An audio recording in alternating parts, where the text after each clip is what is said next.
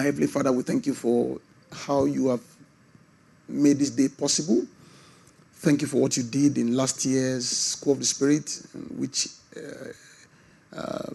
charted a course for the work in Canada and even here. Thank you for what you downloaded through your servant, our father in the faith and our parents in the faith. Thank you, Father, for what you did in UK overnight, that administration. Thank you, Lord Jesus, for choosing to love us. Thank you. Thank you for choosing to draw near to us, even though we're not worthy of it. Thank you for light. Thank you for grace. Thank you for the help of ministering spirits upon every session that we have had and we will have. Father, I just want to commit myself before you. I ask that you show me the mercy I dearly need. I ask that by your Spirit you bring everything you will have me say to my remembrance. I ask that you gather us before you again. I ask that you bless our hearts with understanding. You help us to see the need to place a higher premium on your speakings in the mighty of our Lord Jesus. I ask for access into the labor of your servant. I ask that you grant me utterance to bring forth a word in this few moments I have before me to adorn the gospel in the mighty of our Lord Jesus. In Jesus' name we pray. Amen. Amen. Okay, let's open our Bibles to... Pastor Meka was saying something yesterday, and it struck me because somewhere some thoughts were coming to me about that. He was talking about honor. You know, he says to honor is to obey the life that that is in the Father. That word is pregnant. To honor the Father is to obey the life that is in the Father. And then he also says, Satan doesn't want us to be honored by God or to honor God. Amen. Hallelujah. I'll just start there and trust God for help. Let's see Romans chapter 2 that Pastor Mika ministered from yesterday. Romans chapter 2. Let's see from verse...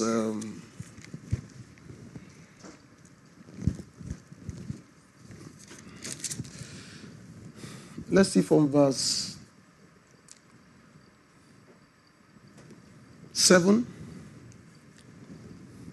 Thank you, Lord Jesus. It says, to them who by patient continuance in well-doing seek for glory, honor, and immortality, eternal life. Amen. Hallelujah. Of course, we know we need many verses to interpret this verse, to explain it, to compare it. To them who by patient continuance. One of the things Pastor Mika was saying yesterday, he said he was like a John the Baptist. I said, that's more than John the Baptist. So I'll just try and say some things around what he said. Amen. Maybe it was a John the Baptist to daddy. Amen. To them who by patience continuance. And one of the things I saw the Father's heart in one of the things he was saying when he was talking about some who are struggling to embrace the message. I saw the Lord speaking through him, still trying to reach those people because some of them are meant to have journeyed to a place where they have registered their presence in the Spirit as elect. But somehow seducing spirits is warring with some people, and that's why they speak evil, or they speak evil of the message. It's very unfortunate because, like Pastor Meka said yesterday, it can be very costly. It has cost the Lord a lot to open up this season. In the book of James, it talked about the husbandman had long patience for what is happening. What's happening right now, it has cost God patience. Yes. So when you are now speaking against it, it's a delicate thing. So I believe the Lord was just trying to speak, and it was clear. It was clear from what he did. He took time to explain why this emphasis has been for over about 23 years for him, and for me, I've been around this water for some 20 years. Amen.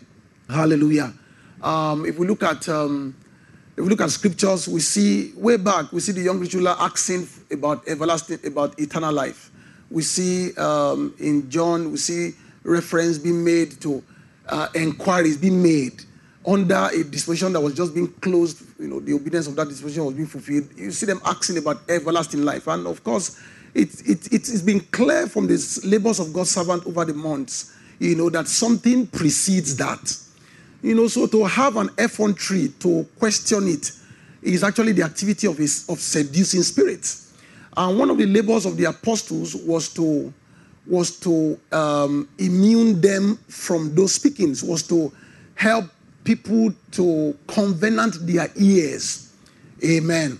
Hallelujah. So here it talks about to them who by patient continuance in well-doing seek for glory, honor, and immortality. So we know something precedes glory and honor. How do we know what precedes glory and honor? Can we see 2 Timothy chapter 1? Let's see verse 10.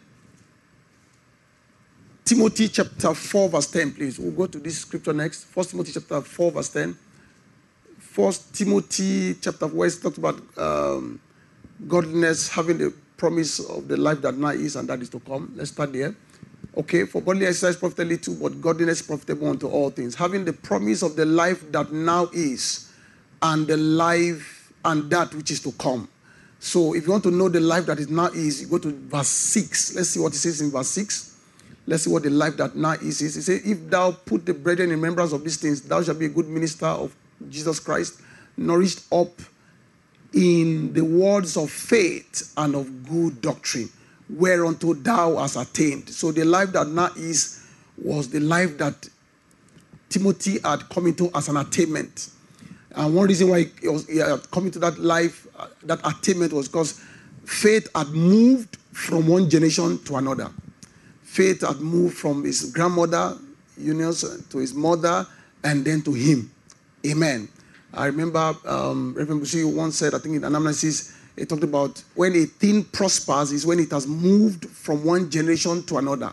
And the same way Satan is trying to perpetuate iniquity over generations, God also has been in the business of trying to bring about good, move good onto the fourth generation. Because when it gets to the fourth generation, it can multiply. Amen. Hallelujah. We saw that in the life of Job. So the life that now is, thank you, the unfeigned faith that is in thee. Let's see that for the sake of, I learned there are some younger ones. The life, let's see that previous verse that you were reading earlier. The unfeigned faith. I call to remembrance the faith that is in thee. So faith had become a norm, which first dwelleth in thy grandmother and in thy mother, Eunice, and I'm also persuaded is in thee. So that was the life that now is, but there was a life that was to come. So the life that was to come, a time will not come by virtue of it also being able, like he said, it says that good thing that has committed unto you, commit to faithful men who also will commit it to others. So meaning the life that was to come was also, a time is coming when that life will also become the life that now is. A time was coming when for Timothy and the generations that the Lord will be springing forth through him, from it, those faithful men will be committing it to, the life that now is will be everlasting life. Okay, we see that in Galatians chapter 2. Let's see that the life, Galatians chapter 2 verse 20, the life, I am crucified with Christ. Nevertheless I live, yet not I, but Christ liveth in me. And the life I now live in the flesh, I live by the faith of the Son of God, who loved me. So the Son of God loving him was because he had brought the life of faith. The life of faith had become a now life. And then the next life to the life of faith was what he was now bringing into his flesh. Who loved me, amen, and gave himself to me. So what does this mean? This is John chapter 14 from verse 21 to 23. Let's see that. Let's see how the Lord loved him and gave himself. And of course, you know what the Lord gave was a higher life than the life that he had brought into the flesh. He that hath my commandment and keepeth them, he is he that loveth me, and he that loveth me shall be loved of my Father, and I will love him. Can you see that? So you can see Galatians chapter 2 verse 20. And I will love him, and will manifest myself to him. So we know what that manifestation is. by virtue of keeping the commandments of faith, hope, charity, we now prepare, a soul is prepared to experience what is called the love of the Father, the love beyond the veil. And it's by virtue of that, the Lord will now do what? The Lord will now bring a higher life, the life that is to come. Amen. So the life that was to come was, so if we now see, let's now go to 2 Timothy chapter 1 verse 10. Okay. But is now made manifest by the appearing, let's see the previous verse, just to have a flow of thought. Okay, who saved us and called us with a holy calling, not according to our works, but according to his own purpose and grace, which he has given us in Christ Jesus before the world began. But is now made manifest by the appearing of our Savior, Jesus Christ, who had abolished death and hath brought life and immortality through the gospel. I read this about 2 months ago, and it occurred to me, I think Pastor Reverend Busi also said that at Anamnesis, that the reference to life here was not what was first called the life that now is, which was faith. Because what precedes immortality is what? Is life, or is everlasting life. It just occurred to me, and what such things, you just wait on it. And had brought life and immortality to visibility. Meaning he has brought everlasting life and immortality to visibility, to light, through the gospel. So if we now go back to Romans chapter 2, you now see that the reference there, when it says, to them who by patience, continuous in when doing, seek for glory and honor and immortality. So glory and honor there is what? Is life. Is the first content of the gospel. Okay, if we look at Romans chapter 1, Pastor Jeff was reading from that yesterday when he talked about, I'm not ashamed of the gospel of Christ, for it's the power of God unto salvation. So meaning it is the power of God unto that season of where we will also have to seek glory and honor.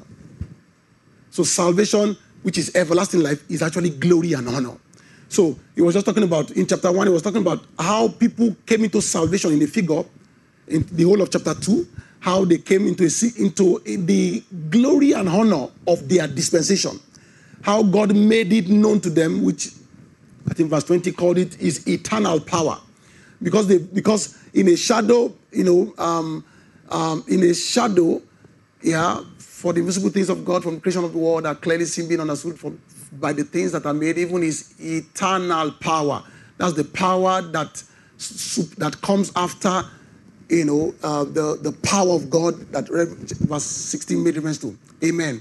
So in chapter 2, he was cataloging those who God was bringing into an edition of glory and honor.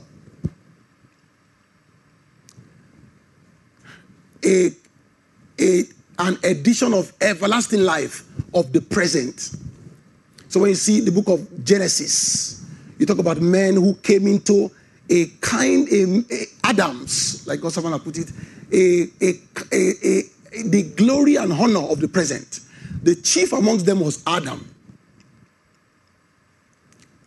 Bishop also talked about how he was crowned with glory and honor. And it says all things created were put under his subjection. Amen. So meaning all those Genesis chapter 5, chapter 6 saints, they came into a measure of they came into glory and honor in a measure. The person that ranked highest of all of them, next to Adam, was John the Baptist. The person that ranked next to Adam in glory and honor was John the Baptist. I believe that's one of the reasons the Lord must have acknowledged, his the authority upon him. So it says somewhere, it says no man taketh this honor. It says John chapter 3 talked about how everyone. It says no man taketh this honor except he is called of God. So I believe the Lord Jesus was recognizing the act of baptism was not just what some think it is. He was a dispensational prophet. He was carrying a glory and honor that was close to that of Adam. He was in the season of everlasting life of that dispensation. So for Lord Jesus to ask him, suffer it to be so, I must fulfill all righteousness. It was making reference to a righteousness according to everlasting life. Because at that season, our Lord Jesus was a living son. You look at chapter 4 of Matthew or Luke, you see the reference, if thou be the Son of God, meaning if thou be the Son of the living God. So the righteousness in question in Matthew chapter 3 verse 17 was actually everlasting righteousness. So one reason why John the Baptist could not even discern that, I call it the meekness and lowliness of everlasting life, was because it pertains to a higher dispensation. Suffer it to be so for now, it becometh us to fulfill all righteousness. So this was everlasting righteousness. Like Paul that we read of. If Paul could say in Galatians chapter 2 verse 20, who loved me and gave himself to me, meaning he gave to Paul what will also make him a beloved son. He gave to him everlasting righteousness. He opened up that reign of righteousness to him. Are we in the house place? Yes, sir. So if you look at that, Matthew chapter, let's go there, Matthew chapter 4. Let's see that from verse, okay.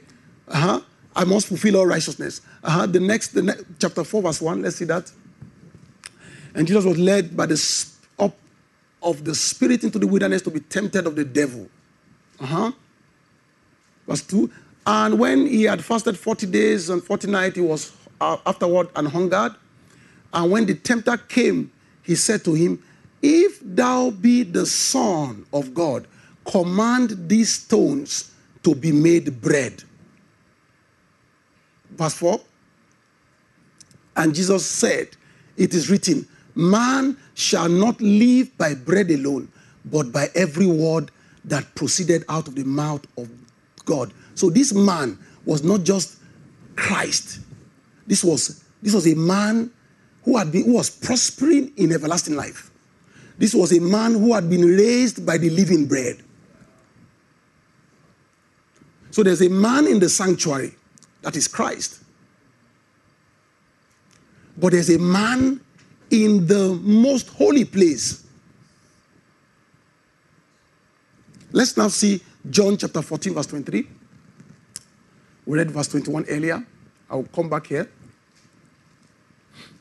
Jesus answered and said unto him, if a man love me, this is a man who was born or raised out of, firstly, keeping the commandment in verse 21, and then entertaining an appearance, which was the appearance of everlasting life, where they bring the judgment. Because of what he has done, such a one now has a now life called faith in his flesh.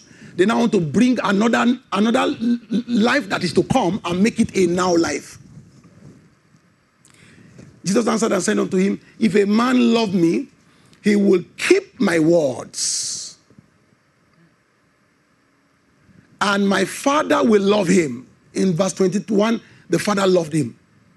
And it was on the basis of that, like we have in our midst by God's grace, the thoughts, the revelations of everlasting life began to come the way of that people.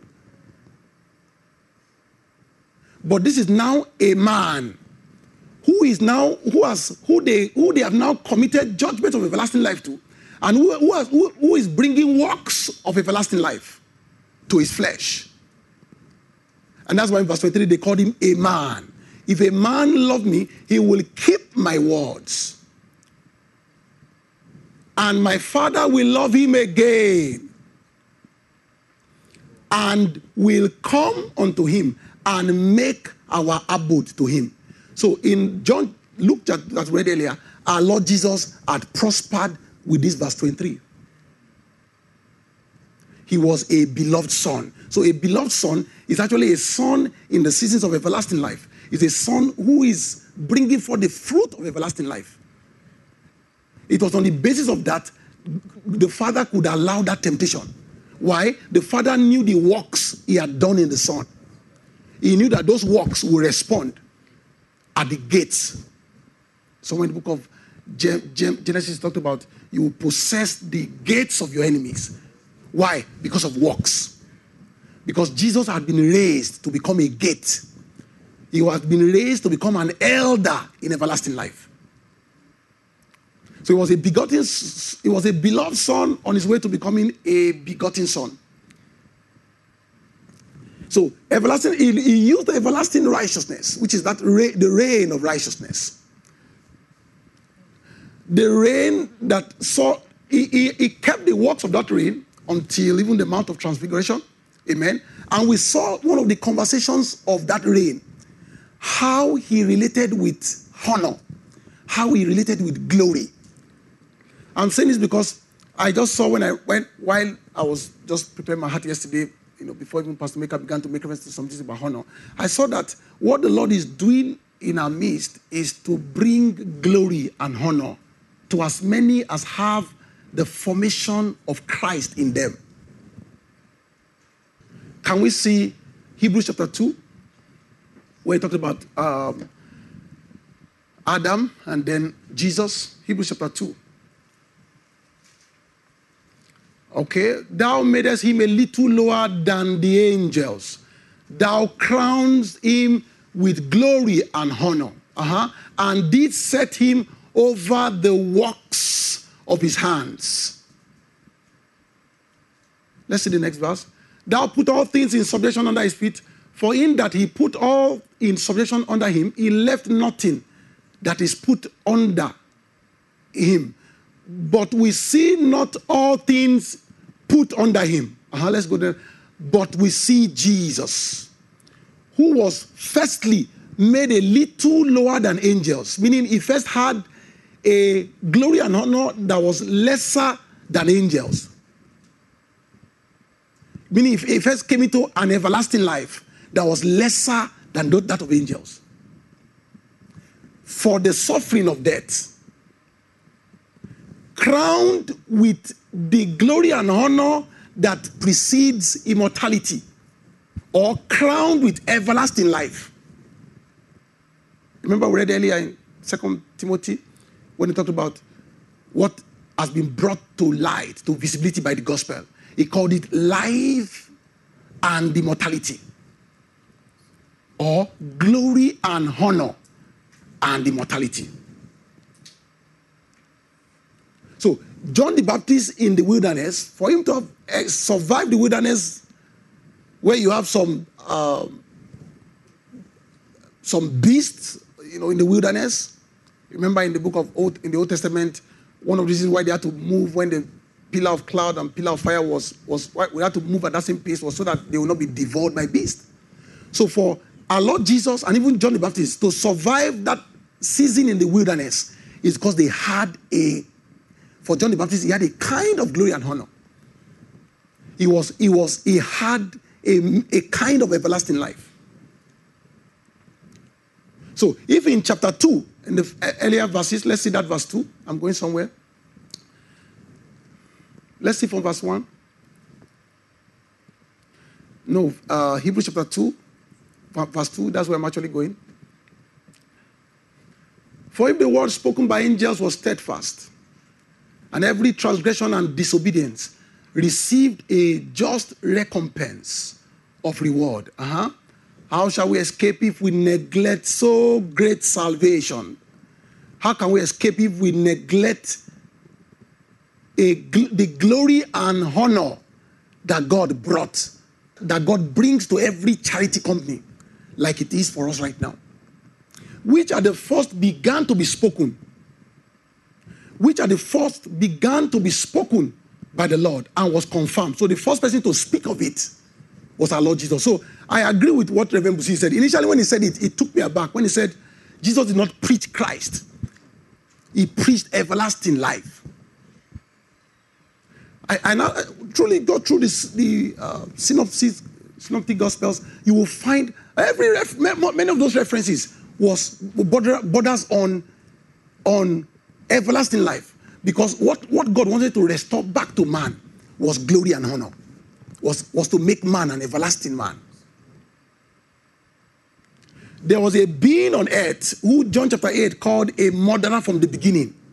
So there was a definition of the beginning. John chapter 8, thank you. For you have your father the devil, and the lust of your father. The lust of your father. You see, this lust came from a beginning. He would do. He was a murderer from the beginning. He was a murderer from a season of perfection. So this is what is troubling the earth. This is where we have there's a glory and honor that has been troubling man. The carrot that Satan has to dangle before man, before even a Christ company, is a glory and a honor. There's a discernment that everlasting righteousness, everlasting life, the light of everlasting life will have to communicate to us to discern this lust. By this lust, a Christ company can still be tempted. Somewhere in 1 John chapter 4, he called it the lust of men. He talked about how we should use, let's see that. 1 John chapter 4, verse 1. 1 Peter chapter 3, verse 1, please. Thank you. Where we're talking about we ceasing from sin. Okay, chapter 4, verse 1, please. For as much then as Christ has suffered in the flesh, arm yourself likewise with this mind. This is a mind that has been crowned with glory and honor.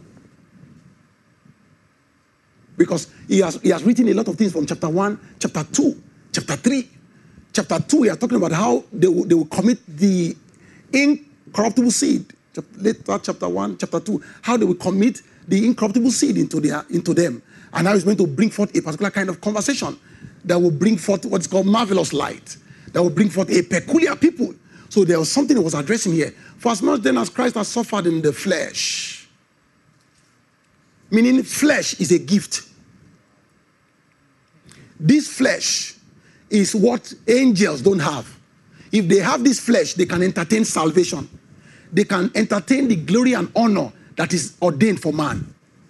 In Romans chapter 8, he called it the likeness of sinful flesh, meaning a flesh that can sin, but by virtue of living on words, can come to a place where he sins not, and then come to a place where he dies no more.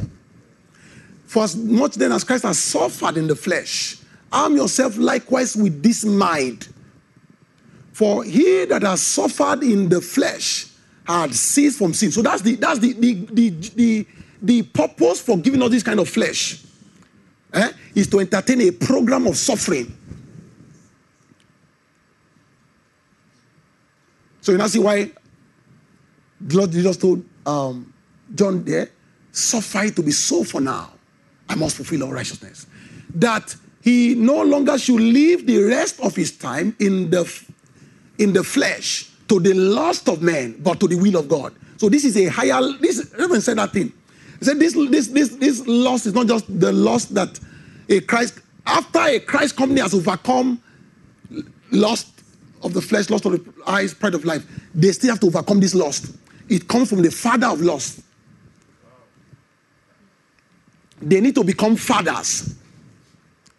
They need to be armed with everlasting righteousness. And where everlasting righteousness comes from is from the will of God. Remember, before they came to this chapter of the will of God, before he was talking about the will of God here, he has talking about the good will, the acceptable will. So this is a provision of the perfect will, which will prepare man to journey back to the beginning. Because there are two beginnings on earth. There is somebody who was a murderer from the beginning. That beginning is available. That beginning, Reverend one says, was his perfection. So all the feeding that is ongoing in our midst right now is to immune us from that perfection. Is to immune us from a falling order of glory and honor that an angel had. And the only way to do so is to journey to the beginning. And I saw that in the book of 1 John. I saw that the references to the beginning actually has to do with everlasting life. Everlasting, eternal. 1 John chapter 1, that which was from the beginning. In the last line, it says, of the word of life. So that was the word that Jesus had lived by before Satan showed up at Jordan. And that's the word that everyone who will journey from a Christ company to become a begotten, beloved son will live by. So this romance is what's ongoing right now. This is the reason for the labors of God's servant. This is what makes up the understanding called everlasting life. That was from the beginning, which you have heard, which you have seen, which you have looked upon, and our hands have handled of the words of life. So this is what made John a fellow. And he now talked about those who will do likewise. He said there are those who will cross from death unto life, meaning the provision of this word of life is to help us to escape, not just escape the corruption that works through lust, to escape that thing they call the lust of men.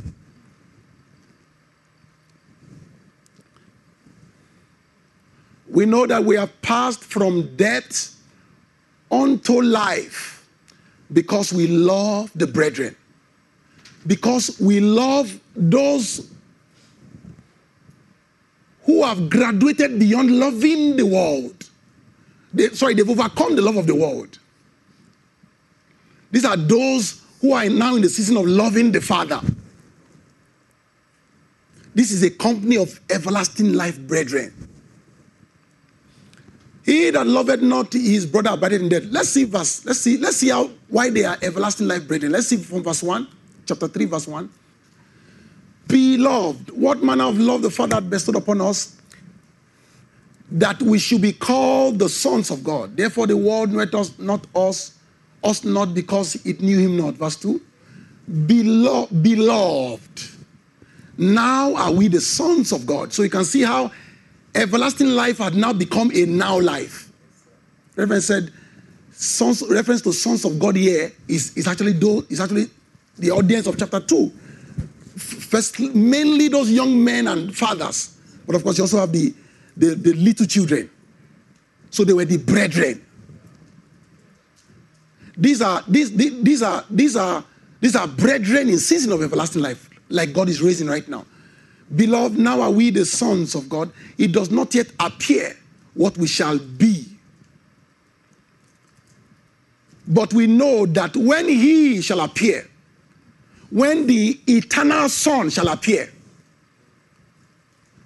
after they have completed their curriculum in everlasting life, after they have, our Lord Jesus, this is my beloved Son in whom I am well pleased. He was a beloved Son, like I said, at Jordan and at Mount of Transfiguration.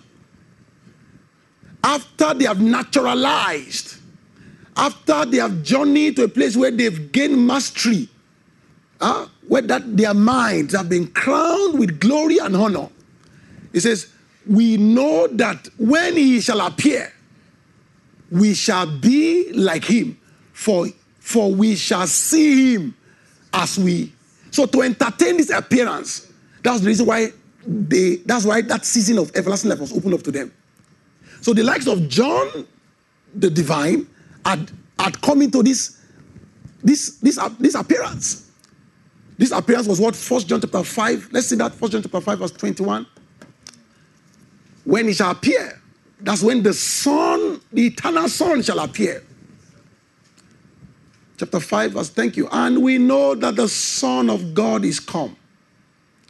That's an appearance. That's the eternal Son. And had given unto us an understanding. Why? because he had profited, he has prospered with the understanding that the word of life has to offer.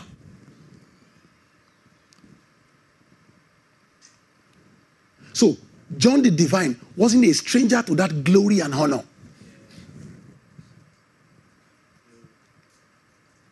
And we know that the Son of God is come and had given us an understanding that we may know him that is true. That's the eternal Son, the true God and eternal life. And we are in him that is true, even in his Son, Jesus Christ. This is the true God and eternal life. Let me now go back and say some things before I, say some other things. I said earlier, I talked about what troubled the churches, what Satan was using to trouble the churches, even in Revelation, the churches of Revelation chapter 2 and chapter 3. And for as many that were being seduced by doctrines, was a perverted expression of perfection or of a glory and honor. Every man is looking for honor. Every man is looking for glory because God created him so. So the revelation of Christ was just to deal with the distractions from seeking glory and honor. The now life, which is faith, was to deal with the distraction. When you see some Chinese movies, you find that the bad guy is just sitting somewhere, and then he will send all his boys to weary out. Those are like principalities, powers, rulers of darkness of this world. Lust of the flesh, lust to so that you use the commandment of faith, hope, and charity to wrestle with them. And then after you have fought them, then he will now show up. That's what the whole issue of the light of Christ and of everlasting life. That's how I just see it. What we are being fed against is death. The essence for the meal of salvation is to cause us to pass from death unto life. Is to cause us to be able to discern the glory and honor that is of the Son. Reverend was saying something this morning. He was talking about the living Son. That what makes the living Son are the works the Father wrought in him. When that work was completed, then they crowned him. And then they brought the world to come in subjection under him. There was a finished work according to the present that was found in Eden, in Adam. And it was because that work was finished. That's why they set creation under his oversight. But now, by God's grace, by the ministry of the face, they want to bring back glory and honor to man. Amen. So I was talking about Satan. I thought about it yesterday. When the Bible says, money answereth all things, it's talking about in the realm of pleasure. Am I correct? It's also talking about in the realm of honor. Money opens doors. Because money has an everlasting root according to the present world. Money has overseen many generations. Money is from a wisdom from the God of this world. So when the Bible says the love of money is the root of all evil, one thing that was coming to me also was that there is something that money does in the realm of honor. When you see someone like, sorry to say, one of our Nobel laureates, I think there was a time openly, he tore his passport, US passport. Of course, you know what edge when you are a US citizen is, what it will give you. I think he tore it because he had a grouse with how the American government are treating Nigeria, But so if you look at his estate in the natural, he doesn't have, he doesn't have all the maybe cash money in his bank account. But there is something he's still a slave of. Sorry to say, he's still seeking for an honor. He's still seeking for a glory that is beyond physical cash. He's seeking for a glory and honor that anybody whose eyes is not single will seek. In that Matthew chapter 6, when I was talking about if your eye be single, that's what he talked about mammon. And that's why the commandment Jesus gave to those whose eyes are single is, or rather to everyone whose eyes will be made single, which is one of the things the light of Christ will do, is to seek first the kingdom of God. So the first person truly that preached so great salvation was our Lord Jesus. So he was trying to bring back the beginning, a life of the beginning. He was trying to bring back everlasting life. That's the life God ordained for the beginning. It's until one beauty about the emphasis of the moment is sometimes when you now go to scriptures, you now see it. For many of us, we are hearing different ministers minister and say, the word, even sometimes when you don't want to make reference to it, because it's in the air. Like faith was once in the air. That life is in the air. Even the commandments of that life is also in the air. Like healing was once in the air. And as many as have been prepared to be vessels, could just tap into that healing wave, healing anointing. So also, understanding of everlasting life is in the air. There is a concern by many, and that's the fact that we are still lagging behind in our Christ curriculum. And I tell some of them, I say, number one, a lot of God's servants, a lot of times even God's servants, Daddy and other pastors, the Spirit of God will stir them to touch on Christ. And then look at me, when they are talking about everlasting life, they're actually talking about perfection.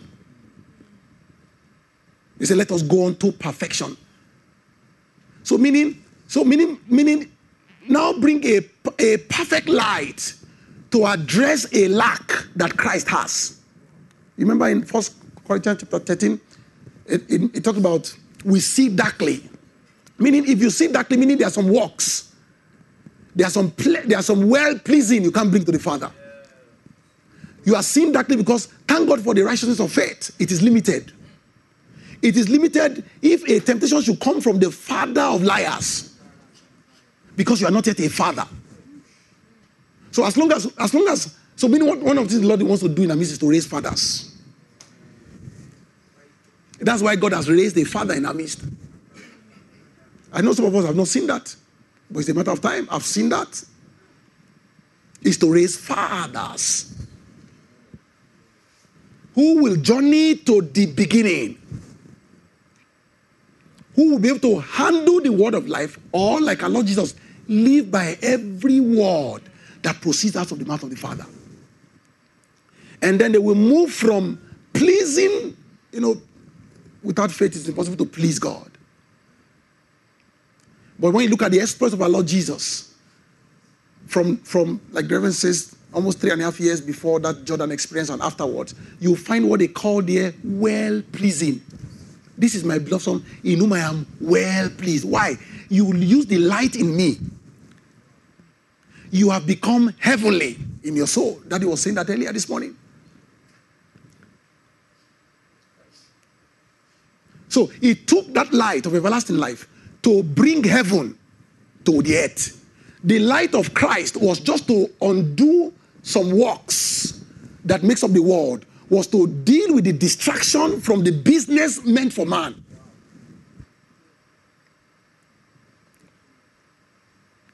Let's see Matthew chapter 6, verse 1. Let's see that. Oh, sister.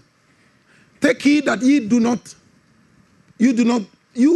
not your arms before men, to be seen of them. Otherwise, ye have no reward of your Father, which is in heaven. Let's go back there. Back to verse 1. Otherwise, ye have no reward of your Father, which is in heaven. So leave the fact that the works were arms. What our Lord Jesus was trying to bring out here is a season where one lives in the sight of the Father. So when you see 2 Corinthians chapter 6, when it says, come out from among them, be ye separate, and touch not the unclean thing, and I will receive you. It's talking about how a believer will live in the sight of the Lord. Not in the sight of men, or not in the sight of worldly men. And then how a chapter will now open up where by virtue of the light of the Father, that soul will be trained to now live in the sight of the Father. So that the Father can now reward him with what makes him a father, or with the light that makes him the Father of lights. Are we in the house, please? Ye have no reward of your Father. So I was talking about those who will live in the sight of the Father. So God's servant was talking about how, early this morning, about how our Lord Jesus ascended to heaven. And that him dwelling in heaven was actually that conversation of everlasting life. So let's now see somebody who first, according to Galatians chapter 2 verse 20, the now life, and then who now brought another now life called everlasting life to his flesh. Let's see Philippians chapter 3 verse 20, please. For our conversation is in heaven. He's talking about how he was using a particular light. Because he said, who loved me and gave himself to me. So by the giving of himself, the Lord actually gave him everlasting life.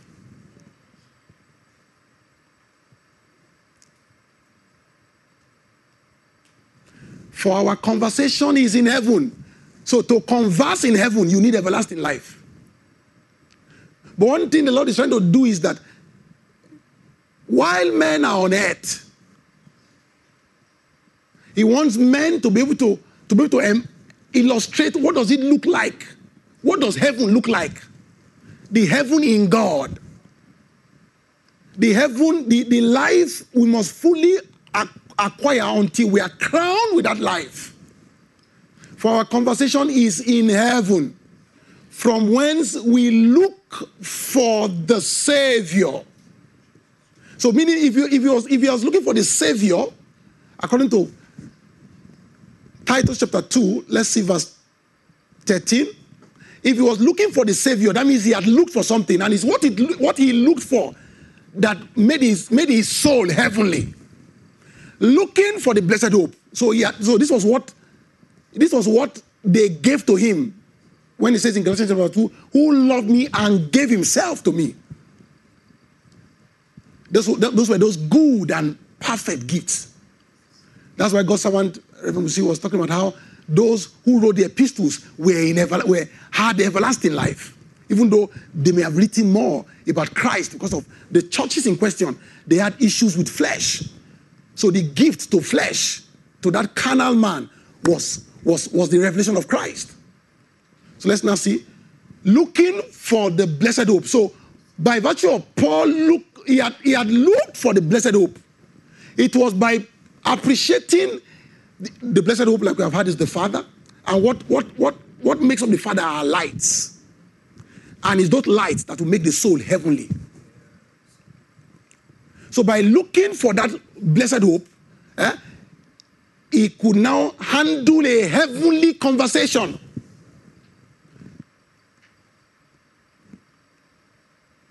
So looking for the blessed hope and the glorious appearance. So you can see in that Philippians chapter 3 that we read earlier, verse 20, for our conversation is in heaven from whence we look for. So they are two looking for. When the issue of the present world has been dealt with, when faith has now become a now life, like by God's grace in the lives of many, that has been the case, then there are two things to look for. And that's the reason for the emphasis in the house. And those two things will make the soul heavenly. For our conversation is in heaven, from whence we look for the Savior. So here he was looking for the true God and eternal life. So as many as complete this conversation, they are going to find themselves in God. Let's now see John chapter 13, verse 3, please. It said, Jesus, knowing from whom he came, Jesus knowing that the Father had given all things, all judgment into his hands, and that he was come from God and went to God. Let's now see Revelation chapter 22. We're talking about that city descending out from God. Why could they descend out of God? Because in the days of their flesh, they ascended into God. Let's see that Revelation chapter 22 or so. We're talking about 21 or so. And I, John, saw the holy city. Citizens of this city right now, they are being recruited. Citizens that will make up this city, right now, they are being recruited. The new Jerusalem, coming down from God, out of heaven. Why? They made their way into God. One of the veils to this, to coming to a place where we can dwell in God, is the concept of heaven that the average believer knows. That thing is a veil, and that's why many believers don't labor. First labor, like we saw in the book of Hebrews, that raised that holy brethren. It was a labor in place of hearing. They heard the word of faith until they became sons in the sanctuary. And then Paul was now admonishing them to do what? To labor around the next allocation that will now raise them to become everlasting sons. A labor around the word of God, where their thought and intent, where what makes them see things darkly will now be healed, where they will know the source of their thoughts. By God's grace, I'm seeing that thing happen. I know it's happening for some. So, everyone said intent is the source of thoughts. Sometimes some thoughts come your way. You don't know where it springs from. So the only reason why that is coming away is because by God's grace, over time, there have been some divisions around the word of God. So the light that the thoughts, the revelations, those things are lights. They are helping us to resolve some thoughts. Some of those thoughts, especially some thoughts that have a root in iniquity, in death. Previously when they come, because you are seeing darkly, because you are using the light of faith, you are limited from extraying it. But now when those thoughts come, by God's grace, you can extray it. You can know that this is the source of these thoughts. And then you can respond. And that is mercy, that's victory. So I was telling somebody, I said, was it earlier yesterday? You in exam, way back, for those who are still in the academic world, but for us, way back, they tell you, in your own words, explain maybe a particular definition. Explain chemistry. The only reason why they tell you to do that is because they want you to write out of your understanding. Define chemistry or a particular terminology with your own words. They want to prove if you understand it. So the only way you can resolve thoughts, there are many thoughts right now. The reason for these teachings is because there are some thoughts that come our way. We can't discern the source. We can't extray it. We can't see the nakedness of those thoughts. But one of the things that the light of everlasting life will do is to bring us to a place where we can discern every thought and intent. even those thoughts that ride on our zeal, because that's one place darkness hides. When somebody is zealous, is passionate, but he doesn't yet have this light. He isn't yet equipped with this judgment. Some motive for doing some things, even in the name of the Lord, is blamable. The time when many of our actions and inactions will become unblameable is when the words of this, the judgment of this word, becomes tangible to us. When we handle it, when we gain mastery of everlasting life, righteousness. So, when Satan met our Lord Jesus at Jordan, he had mastery of that word. There was a building in place. It was that building that was responding. I've seen that. Sometimes Satan will bring a warfare your way. Maybe he's telling you some things you didn't seek in the previous season. I see sometimes without necessarily opening your mouth to respond. Some things you have believed, and as long as you have thoroughly believed them, those things put a formation in place. Those things constitute a life. And you now find that life responding to death. Because you don't have the luxury to keep quoting scripture every time, to keep responding. It is written. What is written is a volume of words, a volume of life from words. So all the preachings that is coming away, Satan tells us a lie. You are not growing. You are not changing. It's not true. They are stuffing many of us with things that will enable us to respond to the adversary at the gate. I told somebody else I was driving through Lekki and I saw some well-finished houses. And Satan was speaking. He was using the houses to speak. It's just like when you see some of the houses in America, in Canada, he speaks. Some of those houses will ask you, when will you get a mortgage? When will you buy me? When will you own me? But you see, when you have thoroughly believed this life, actually a covenant is in place. You know why? Because you see, when you're opening the word of Christ, for example, it's a draft of a contract, of a covenant. In that covenant, there are clauses. When you agree to have that covenant in place in your heart, is to agree with the clauses. And then you will now bring forth fruit by keeping the clauses of the covenant to now have the life of the covenant.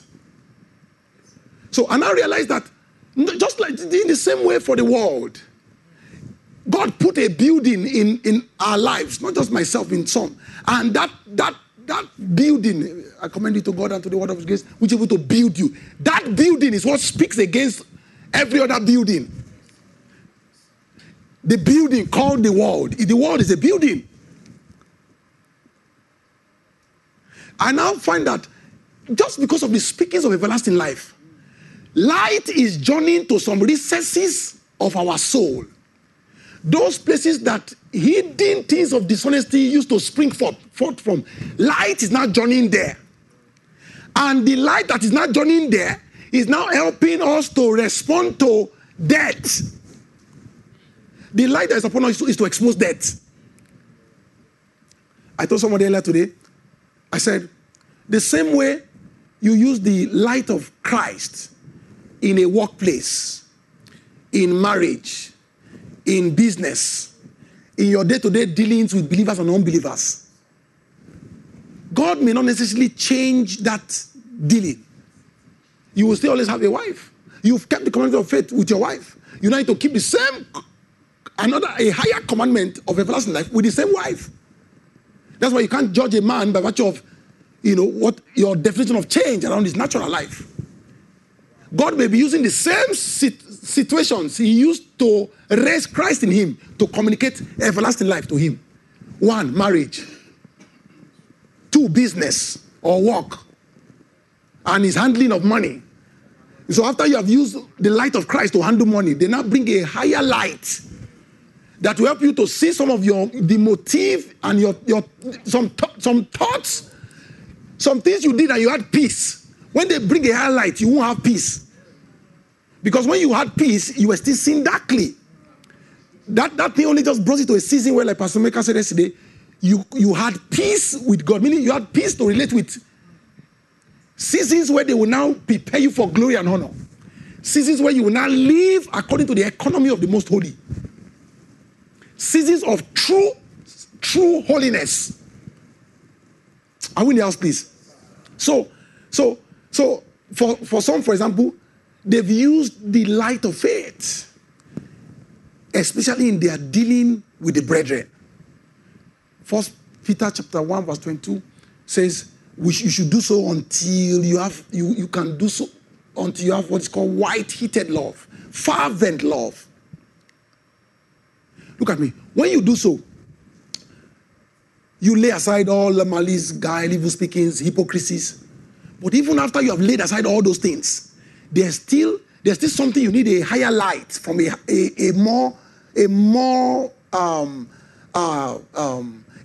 potent seed.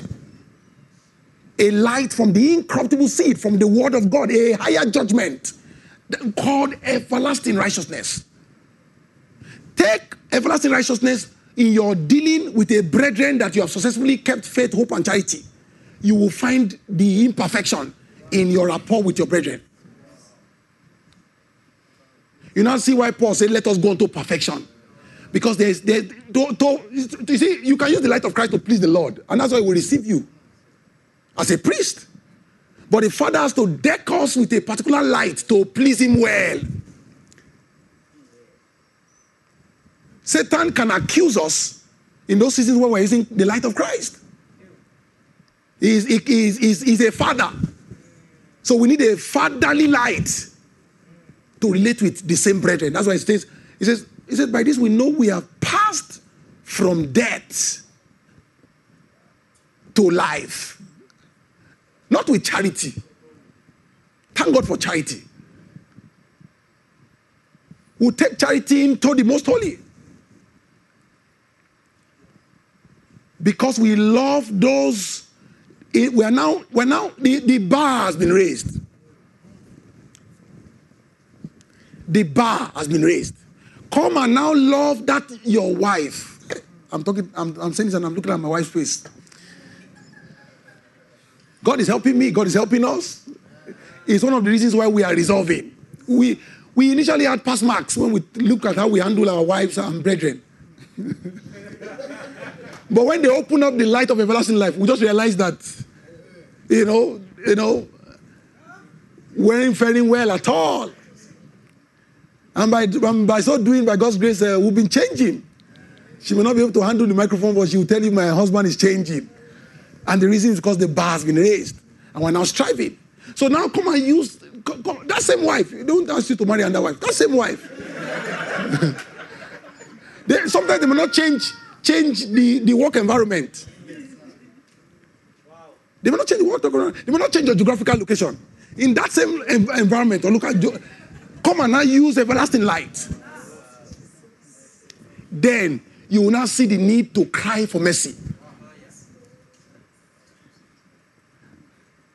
And I knew why David was a man after God's heart. And I knew why he kept crying. Because sometimes you feel you lack the inertia to keep the commandments of everlasting life. Even though the light is coming. And that's why we must receive every light that constitutes everlasting light.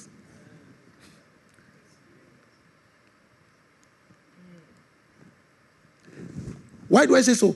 We have somebody who is our example, our Lord Jesus. He received all of it. He's calling us to receive all of it. The apostles, they got there. And it was by them getting there, they came into the glory and honor of the New Testament. Or they came into everlasting life. Or they lived.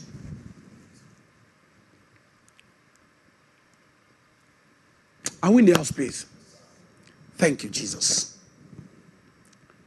Thank you, Lord. Let's now see John chapter 5, please. Okay, let's see John chapter 5. I'm going somewhere, taking us through scriptures to refresh our memory. Let's see John chapter 5 verse... let's see from verse... Do I have it here? Before John chapter 6, which is the theme of the conference. John chapter 5, where Jesus was talking about honor. Let's see.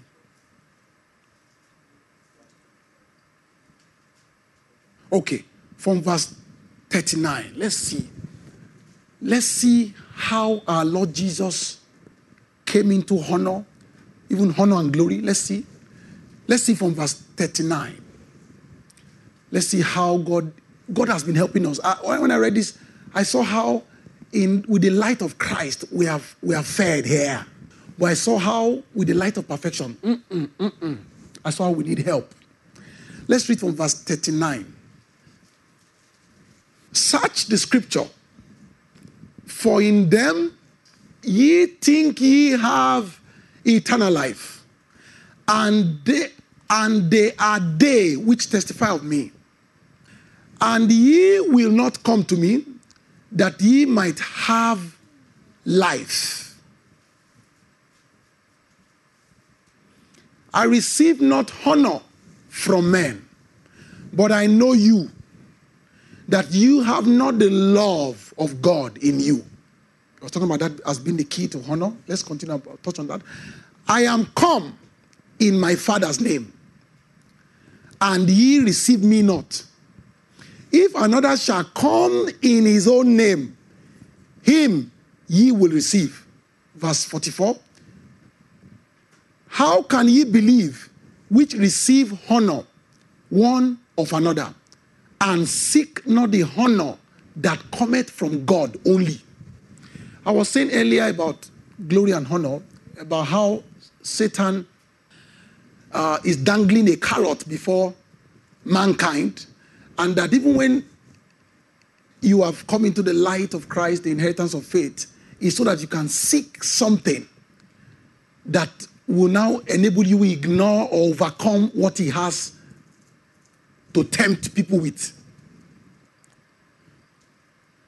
What he tempted many sons with. Okay, one reason why many sons did not arrive in glory and honor, did not come into the inheritance of everlasting life, was because of something that bothered on them, or on their will, or on their name.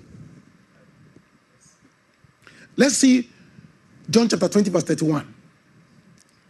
Let's see, as long as we have not come into this name, it's because we still have a name or an identity or a nature or works. But these things are written that ye might believe that Jesus is the Christ, the Son of God, and that believing ye might have life. We know what that life is, through his name. So meaning our Lord Jesus, all his, when he say he was believing, he was going against his will. He went against his will until, it's even at those last few moments, Gethsemane, when he was praying to the Father, not my will, but thine. Not my will. What was Jesus calling my will there? A man that hadn't sinned for 33 and a half years.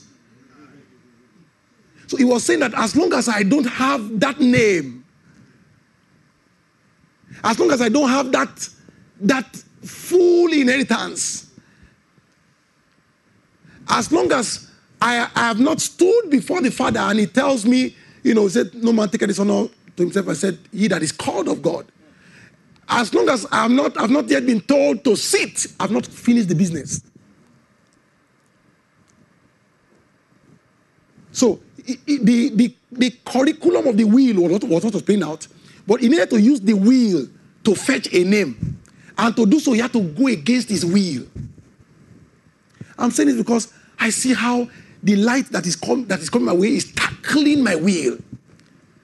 My wife can be witness. Sometimes I just told her maybe a particular line of action we're meant to take. So maybe something I don't feel like. I just told her, I'm not a party to it, or I don't want to maybe go out or do a particular thing. And in the next few minutes, I'll just find myself torn to commit to that thing that I previously closed my heart to. I'm seeing the workings of these speakings. It's not like me at all. I'm seeing how this light wants to help us to go against our will. Another word for that is to go against our identity, our name. When you see John chapter 1, verse 10 and 11, you see the reference to will and name. Let's see that. Let's see the correlation between will and name. I think from verse 11. Born out of the will of flesh. No, let's see the previous verse from verse 12. See, verse 12 talks about name. Verse 13 talks about will. There's a correlation. But as many as received him, to them gave he power to become sons of God. God's servant has made us to know that this is eternal power. Everlasting life. To become sons of God. To become everlasting sons. Even to them that believe on his name. So to believe on his name is to believe on every work that the Father wrought in him. And that word for that is to believe on how the Father led him. There's a way Jesus was led. There's a way Jesus was raised. I was telling somebody, I said the best way to raise a child, if possible, is the way Jesus was raised. It's almost impossible. But if possible, it's the best way. Okay, if you can't raise a child that way, the way Jesus was raised from the age of 20 is the best way to now begin to raise somebody who comes into that age, that full age called Christ. And what the epistles do, through the instructions and the revelations of the epistles, is to extract what took place from the age of 20 to the age of 30. If we can't see those things through the epistles and also in the synoptic gospels in a measure, we can't understand everlasting life. So to believe on his name is to receive every enlightenment that is contrary to our will. What I'm saying is that they want to bring us to a place where we will delight in not doing our will. They want to feed us above and contrary to that nature that makes us slaves to our will. They want to liberate us from our will. They want to weaken our will. God is doing a work that when you see your will, you will run. Because you know what it can cost you. Because the life, the glory and honor that is in the Son would have become so evident. Can I say this? Men are already coming into it.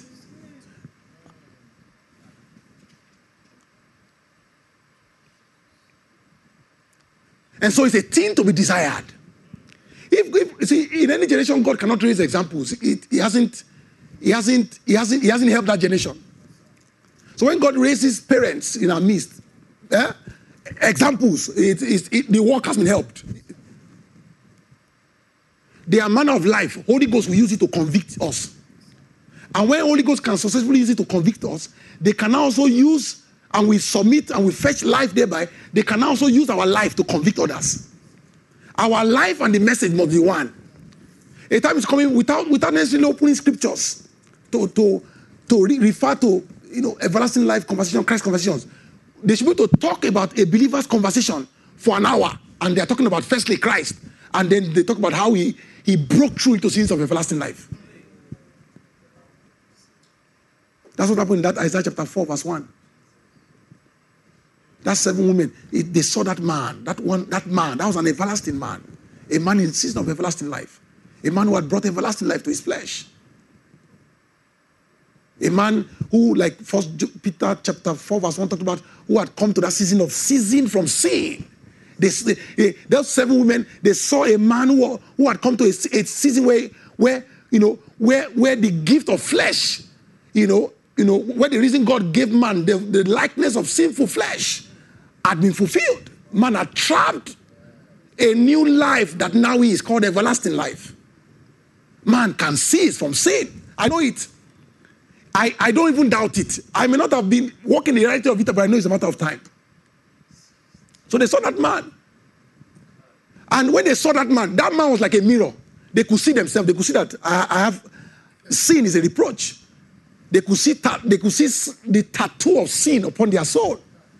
They could see sin. The man's conversation was a tool for Holy Ghost to convict them of sin, of righteousness, and of judgment. And that's the hope for the church. The hope for the church is God wants to raise some who will be first fruit, who will firstly be able to fully embody this life.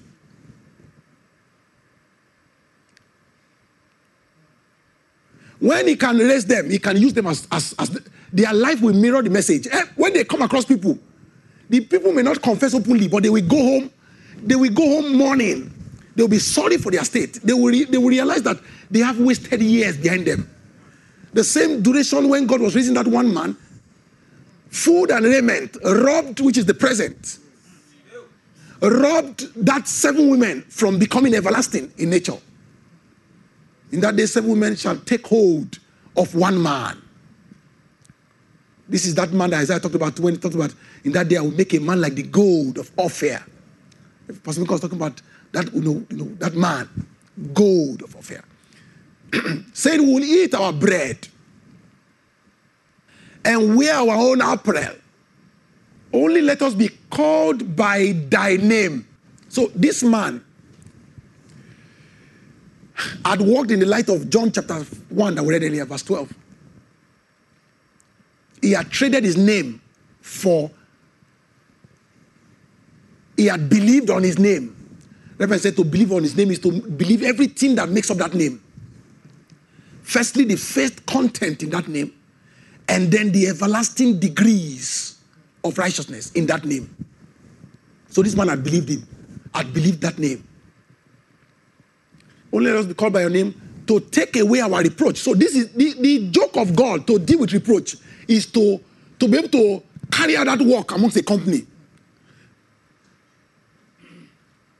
That's why he measures out everlasting judgments to them, so that Christ company can become an everlasting life company. That he will crown with glory and honor. And of course, by so doing, they will come to a season where they will also be able to seek immortality. It's actually already ongoing because some of the teachings is opening truths around that hidden life called immortality. It's as many as are on this patient race of everlasting life.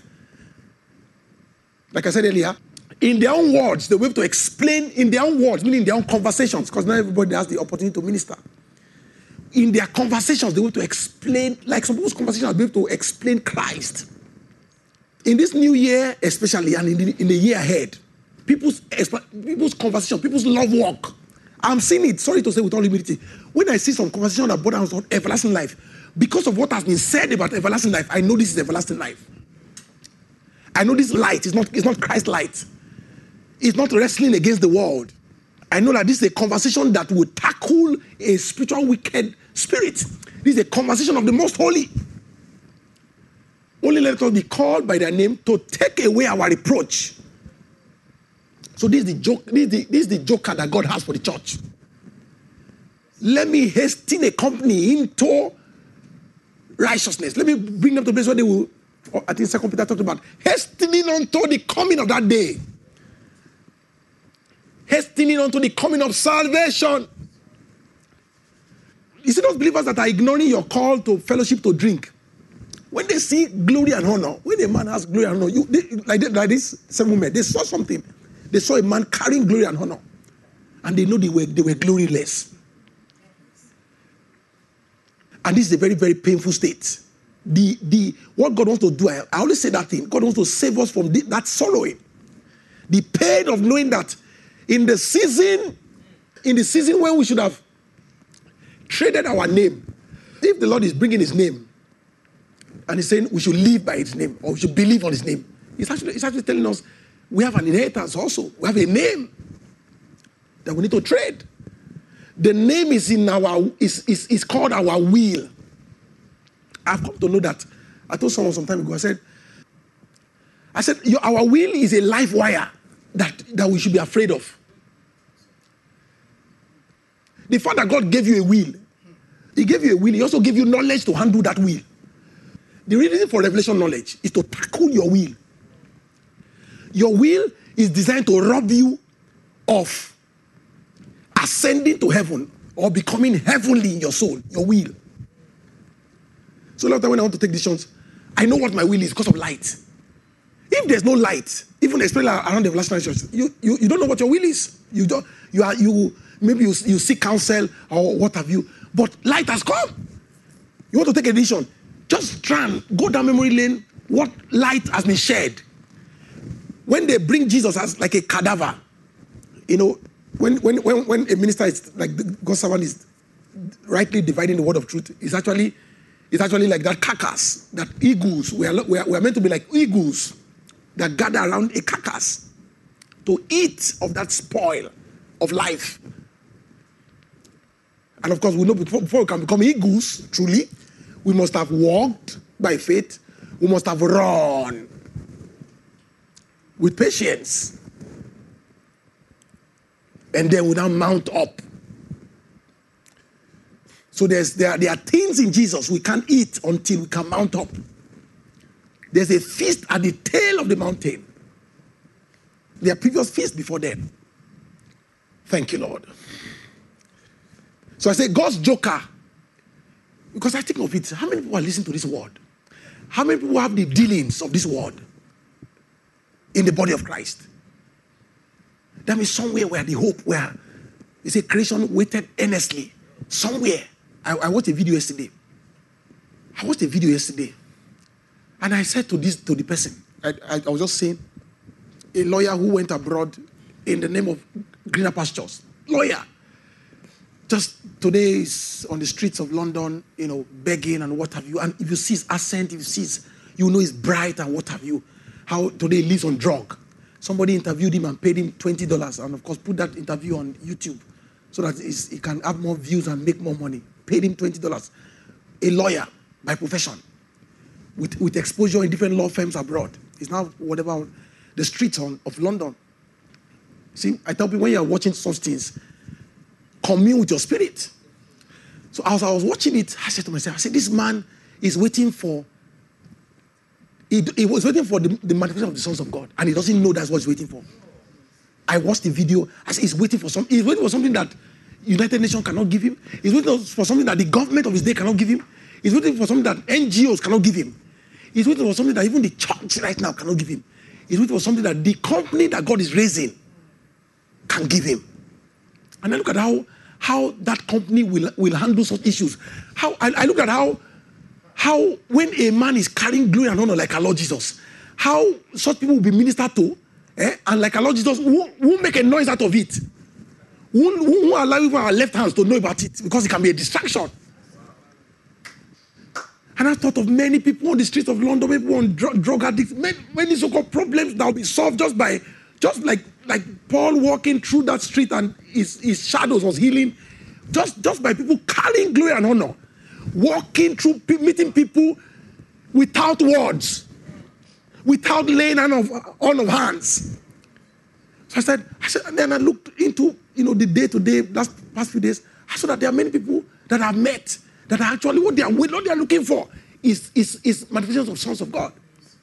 It's manifestations of those who will come into every measure of everlasting life. Those who carry glory and honor. That's what they're looking for, even though they don't know. And those who are meant to be such people, somewhere they're just tagging along. In that verse of scripture we read, he was talking about something. Number one, the audience wanted to, Jesus said, ye search the scripture, for in them ye think ye have life. He said, for they are they that testify of me. He said, you won't come to me. So firstly, one of the things those people wanted to do was to the Bible says somewhere, it says, I think Proverbs chapter 25, is the glory of God to conceal a matter, is the honor of kings to search it out. It's in the spirit of people inventing things. When you invent a thing, you can put your name on it. Just like some people, they don't like to refer to the source of their revelation. They want to know that they are the ones that dug the. But I'm saying it's because somewhere there's still something that everlasting life wants to deal with in our handling of honor. Somewhere, even when we acknowledge our source, it's not delightfully. It's just to fulfill all righteousness. We are not as separated from what we are doing.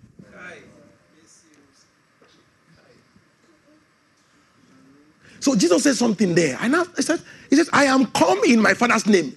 So meaning he didn't, you know what that means? Meaning he lived all his life not seeking his own will. That's why he could come in his Father's name. He didn't have a name of his. We still have a name that the life of Christ will firstly collect. But there's still a name. After they've collected that worldly nature, there's still a name, there's still a nature, there's still a law that they need to use everlasting life to collect. Then, and that's the reason for the declarations of the name of the Father. That's the reason for the unveiling of everlasting life. There's still something, even when we are serving the Lord or seeking the Lord, there's still a way, because we don't see the source of our thought and of our intent. There's a place we spring from. There's a place we found from. There's still something that is exciting because this is new and we are privileged to be one of the choice companies that the Lord is doing this. There's still an attachment that is not holy. There's still a way, unlike our Lord Jesus, our Lord Jesus was so committed yet separated. The degree to which we're not separated is the degree to which Satan can tempt us. You just find yourself vaunting that privilege you have to know these things. How many of us find out that something like an air building, some thoughts? So he says, I am come in my Father's name. That was how John, the reason why John was the greatest of all men was because of how they also raised him. He was raised to seek the will of another. Is the key to glory and honor. That's why he became the second to the last Adam. Jesus is the last Adam. He was the second to the last Adam. That's why he had the glory and honor of that dispensation. He lived all his life. You don't know what it is for a child from the age of 12, 13 to be taken to the wilderness, to be prepared, just to identify the Messiah. That's his job description. Just like the job description of our Lord Jesus was to this purpose came I to bear witness to the truth. His purpose was to die. You can imagine. In the same way, his purpose was to, why he lived that way, low cost, wide honey, was to be able to point to the Messiah. So, and also that we have a lot of opportunities we have missed out in to selflessly seek things, to do things that has nothing in it for us. Nothing. In this company right now, we were privileged when by God's grace we identified with these waters. There was nothing exciting, nothing. What the ministry looks like right now, even the vision of it could not, the heat of that moment couldn't enable you dream what was happening right now. There was nothing. And actually that's the season where God will raise some disciples. Because truly they were helped to seek to follow. Till today we can't brag that we're the ones that were just helped. We're just sedated by faith then. Teachings of faith then. Just like they want to sedate us with everlasting life now. So, I wrote some things here. I'll just read it. I said, firstly, we're here today because of what Jesus did with his will. And we are here today because Jesus can see that we can do likewise. Our will, like I said, is like a life wire. When you hold a life wire, you know what a high tension wire is? It's not a thing to be touched. So, war broke out, and war will break out within. The audience of our Lord Jesus, remember our Lord Jesus said something. He said, except your righteousness exceed that of the righteousness of the Pharisees and Sadducees. You shall not do what? Enter the kingdom. I was talking about the everlasting kingdom. The righteousness that exceeds that of the Pharisees and Sadducees was everlasting righteousness. Because their righteousness was from an order of death. And the answer to that was the everlasting righteousness Jesus came to unveil. So war always broke out whenever he was talking about the Father that communicated that righteousness. The works in them was reacting. The death in them was reacting because of the pedigree of life, because of that heavenly nature he was speaking from. So many of the scriptures we read when he was confronting them, we can't imagine the wars. And those wars was to get them to repent. Jesus' life was a conviction. Even those who had come into second death, Jesus was hoping they would be able to trace, like Nebuchadnezzar, measurement of second death. Jesus was hoping they would be able to trace their paths. Because his person was a conviction. So I said something, I said, he came doing the will of another. A kingdom had been set up to see man crowned with a kind of glory and honor for doing things in their name. We will remain strangers to the kingdom, to the glory and honor that everlasting life wants to come and crown us with, when we still have the ability to do things in our name.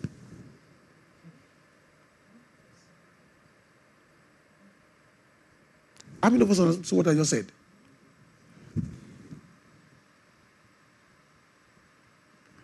There's a place, okay, as long as this good and perfect gift, this light, has not yet dominate our souls, we will find ourselves responding from somewhere. That response is a response of death.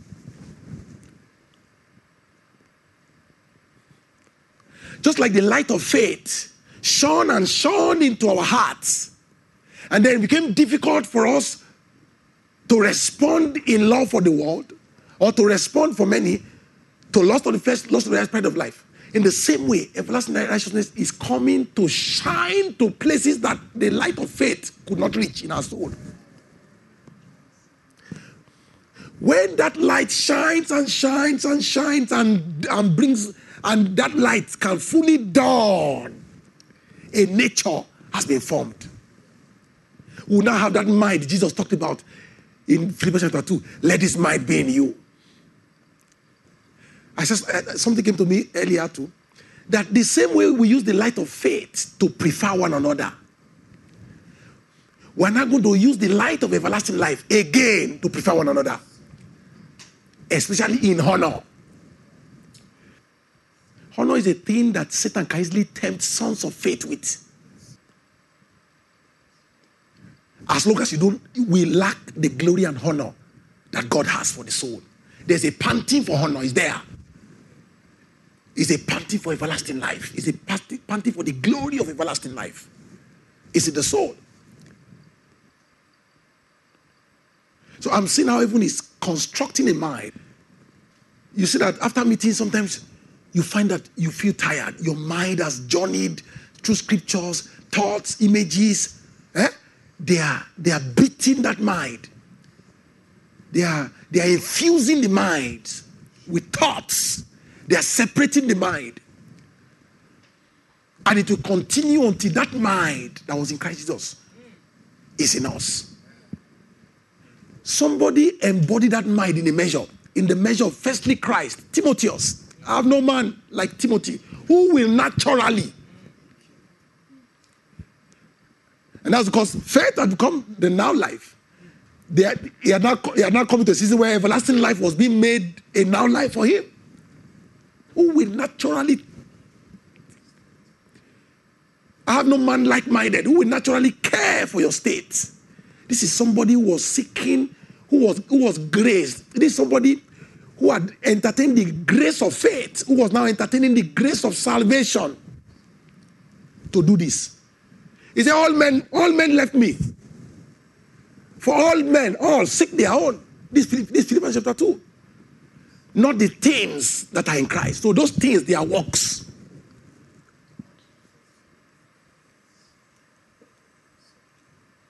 So Timotheus was a kind of a soul that will be rich with good works. Or that will be heavenly. This was an heavenly exploit. We are not yet free from what we... There are many things we sought.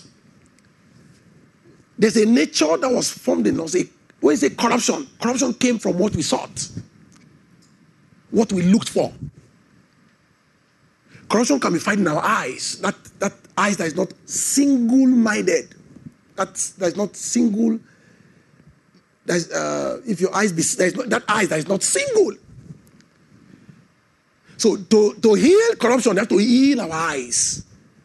They have to heal what we look for. Until we cannot look for the Father. And can I tell you, these people are looking for the Father now.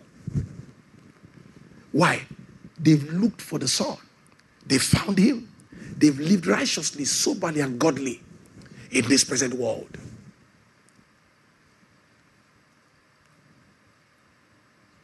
They've ascended somewhere out of the earth.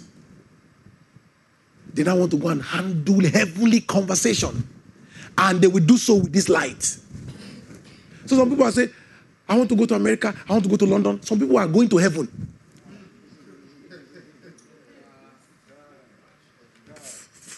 Some people say, I want to have a house in America, I want to have a house in Canada. Some people are having a abode in the Father. I'm telling you.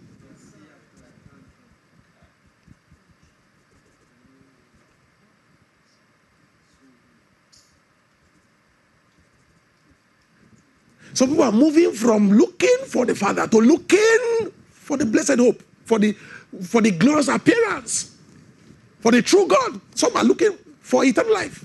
Daddy started it. Daddy has been looking for eternal life. You see, Eternal Life Embassy. That's a bit. He has been looking for eternal life. How can somebody have a name of church, Eternal Life Embassy? He's looking for something. Daddy has been preaching, Pastor Mika said, he has been preaching eternal life message for about 23 years. He's looking for something. And you can't look for what you are not given eyes to look for. Yes. Yes. We were once given a double mind. We once had a double mind. We were once evil-eyed.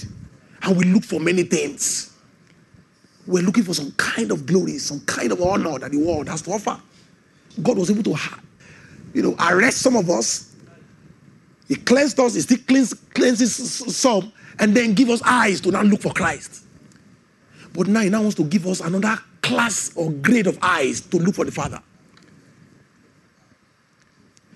If there's one reason some have struggles processing the thoughts of everlasting life, it's because somewhere the eyes, the enlightenment, the eyes that can process those thoughts, that can see that conversation, is not there.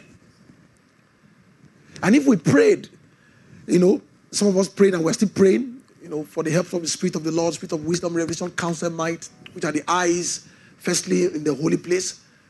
That means we can also pray and trust God. Yes. Can talk about how he prayed that prayer until he went to be with the Lord. We can also pray and trust God for the eyes of the Spirit of God. The eyes that is dishing for the judgments. You see Daddy just swinging in that realm. It's because of those eyes. It can be desired. When those eyes are in place, you cannot look. You can, even when you check scriptures, you can look at people's conversations in scriptures and day-to-day life. You can see, you will see things within the Google of that life. Amen. Amen. So, our consolation is that the Lord wants to honor us. And like Pastor Mika said yesterday, he is firstly, to do so, he has to teach us to honor him by honoring the Son. How do we honor the Son? By believing in the Son. By believing in the works that the Father wrought in him that made his soul heavenly. So he was living, thy kingdom come, thy will be done on earth. He was living according to the will. He was living from heaven. His soul was in heaven. Right now, by God's grace, by the teaching that is ongoing, our soul is journeying out of the earth. A time is coming like the now life has been faith for some. The now life will be everlasting life. And for such people, they will be able to say like Paul in Philippians chapter 3, verse 20. Our conversation is in heaven. You need everlasting life to say so. No wonder he wasn't bothered living in a rented apartment. He wasn't bothered owning things. He was okay using things. If God is not bringing it as an addition, it's okay. Move on. Who do you want to shine before? Who do you want to impress? You can't even impress yourself. You can't please yourself. I've realized that. You cannot. It's a futile effort. Channel that resource of your soul that you have used all these years to serve yourself, to please men. Channel it to the seeking of this life. And then you find yourself pleasing the Lord until you come to a season where you can please the Father. And it's those who complete that curriculum that will now be raised like the Philadelphia church to become a temple of God. And it's that temple, Revelation chapter 3, the Philadelphia church, is to such a temple. God now says, let's see that, sorry. It's to such a building. Having not just that building, that sanctified building that makes us holy brethren, but having the building of the name of the Father. Let's see that. He that overcometh, of course, by everlasting life will overcome. Will I make a pillar? So that means he has been fathered by the Father of all spirits. He has brought his will into subjection. I'm seeing that thing, the same way we could delight in the dealings of faith, we can also delight in bringing our will under subjection to the Father of all spirits and live out everlasting life. He's the only alternative. He that overcometh, will I make a temple, in a pillar in the temple of my God. This is a pillar because of the name of the Father. So such a person can now become, like he was once attractive to the Lord and then to the Father, such a person can now become attractive to God. You can see those elites of, those fellows of in the book of John, like John himself, who had come into the fellowship of the Son and of the Father. Will I make a pillar in the temple of my God? These are those who will not just be, these are those who will move from being a people of God because of how they have been fathered with the name of the Father to a place where they will become a temple, the people of God. From a people to the people. Daddy once said that. I will make a pillar in the temple of my God, and he shall go no more out. Why will he go no more out? John chapter 10 talks about how, he that goeth in. Reverend talked about how, those two references to he that goeth in and in. He's talking about how we're going to keep transacting with pastures of the most holy until the law of the most holy cakes in us, until we become like that living bread. And then that season will come where we would have naturalized, that law would have become our law. And then to such a person, it says in that Revelation chapter 3, it says, he shall go no more out. Why? He has naturalized. He's a citizen of the most holy. And then ultimately such a person will now be crowned with what? I will write so to such a person who go no more out, because he's a kind of an abiding priest like Moses was. He has been taken from amongst men. It's beautiful what's ahead of us. It's beyond a man. It's beyond a man. I really wish people can see the Lord Jesus in what's happening. He shall go no more out. Why? He has been sealed. He has rested. He has labored to enter into a rest. He is in the rest. In the same way, some by God's grace have come into the first rest of life and peace. He has come into that rest of everlasting life. And it says, I will write upon him the name of my God. That's the portion of everyone who will gather on that glorious mountain of Revelation chapter 14, having the name of the Father upon their foreheads. God will honor them with his name, and that will be our portion in Jesus' name. Amen. Let's just bow our heads in prayers and thanksgiving. Let's just thank the Lord.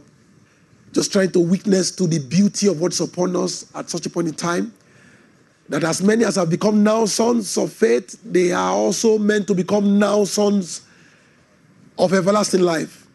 They are meant to keep that appointment with the glory and the honor that the Lord will crown everyone that comes to that place where he inclines his ears and hears and lives, and then God makes an everlasting covenant with.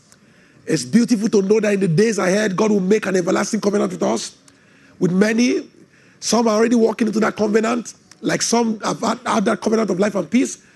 God is giving us that honor, and by God's grace, I believe in the course of this conference, things will be said this evening, tomorrow, and up until Saturday that will accelerate the pace in which we can cut covenant with these speakings. Amatora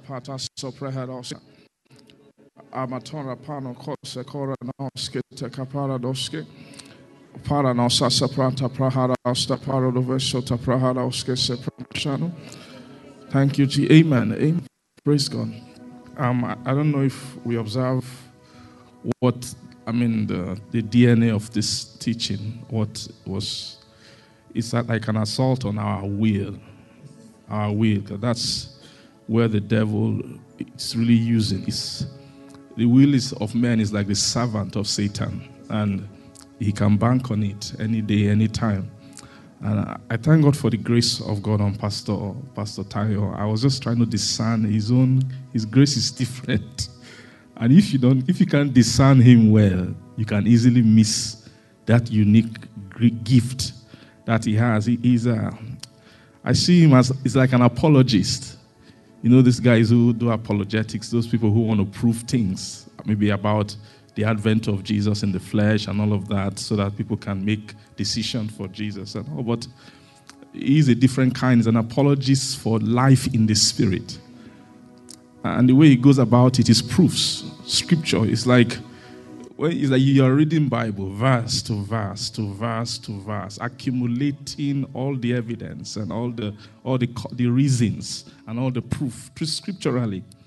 And then he then has the grace of then now beginning to tangent it to the conversation of the heart. The conversation of the heart. And I want us to see that today, that there's so much case. If maybe sometimes the Lord has to create moments like this. It's mercy. It's mercy so that if someone has been battling with an area, they don't want to let go. Sometimes the right conversation that can directly attack that thing might not come. But when this kind of moment comes like this, and I sense it strongly today for some of us, let's take advantage of it. I want us to pray.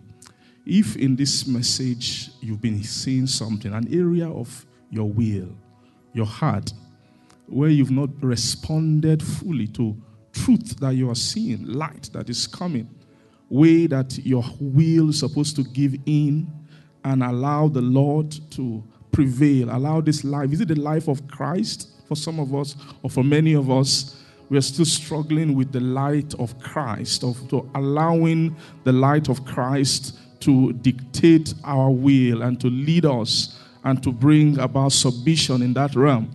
For some of us, it's that maybe we've done well with Christ, but we are beginning to see fresh light, like Pastor Tayo was saying, a new light concerning upgraded response, upgraded obedience with the light of everlasting life in the same circles, the same relationship, marriage, friendship, with your brethren at work, wherever it is. Let's begin to pray. Just pray if it's 1 minute, but I want a heartfelt prayer. A heartfelt prayer, and just begin to connect and say, Lord, I yield. I yield. I yield. I yield. Help my heart to yield. Help my heart to yield. Help my heart to yield. Help my heart to yield. There's so much grace released. This message has released so much grace into the atmosphere. There's so much grace present right now. There's grace present right now. There are some of you who say, okay, well, there are things I've agreed to, but my emotions, my will, there's a way I feel about doing them that makes me make the wrong decision. But now, just begin to pray. By prayer, through prayer, you can break through. You can break through that thing. You can break through that limitation. You can break through that thing in the name of Jesus. Just begin to pray now. Begin to pray. Begin to pray from your heart. Begin to access the grace. Access the grace. Access the grace. Access the grace now to subject our will. To subject our will. To subject our will to the leading of the Spirit. To the leading, to the provision, and the standard which the Spirit of God is bringing at your own level, at your own place, to whatever commandment is coming to you. Begin to receive it now. Begin to access grace now. If you need to repent, repent. If you need to break your heart, be broken. If you need to open your heart, just be sincere with yourself. Say, Lord, I haven't done well. I haven't done enough. I need to do a bit more. Just begin to speak to the Lord now from the depth of your heart. Embrasata parata paroda rabasotengre atalugredos ripai elemosa renomon mercy renda la marada mercia recala la masuta le pratata li prasanta prata la bararabaso se pasara badore rabadata reta ta ta ta ta ta ta ta ta le kata ta ta ta ta makra la mama karabalata la barakariere boso rendo so sata yaramara poroto prantora paso predeboro dobora damashke ata ekresota pali prasoteli arabazuzanta la mandele prepele osa o makara rabasa Emprasata mahata yekarasota marata zosete prasgose reskota lagashata randalahaya. Thank you, Jesus. Thank you, Jesus. Thank you, Jesus. Thank you, Jesus. Thank you, Jesus. We receive victory. We receive victory. We receive victory in the laying down of our will. We receive victory in the yielding of our heart, in the yielding of our will. We receive victory, Lord. May you be victorious. May you be victorious. May you be victorious. Have your victory. Claim your victory. Celebrate your victory. Have victory. Be victorious. Be victorious. Come and ride prosperously. Come and prosper. Come and prosper in my heart. Come and prosper in my will. Come and prosper in my will. Set up your throne. Set up your throne. Set up your reign. Set up your dominion. In the name of Jesus. Rakapatayeria labasota tale pratayeria labosa. Ramba duze se separa tapapare borodobose. Resta patayaha. Resta pata. Thank you, Jesus. Thank you, Jesus. Thank you, Jesus. We bless your holy name. In Jesus' name we pray.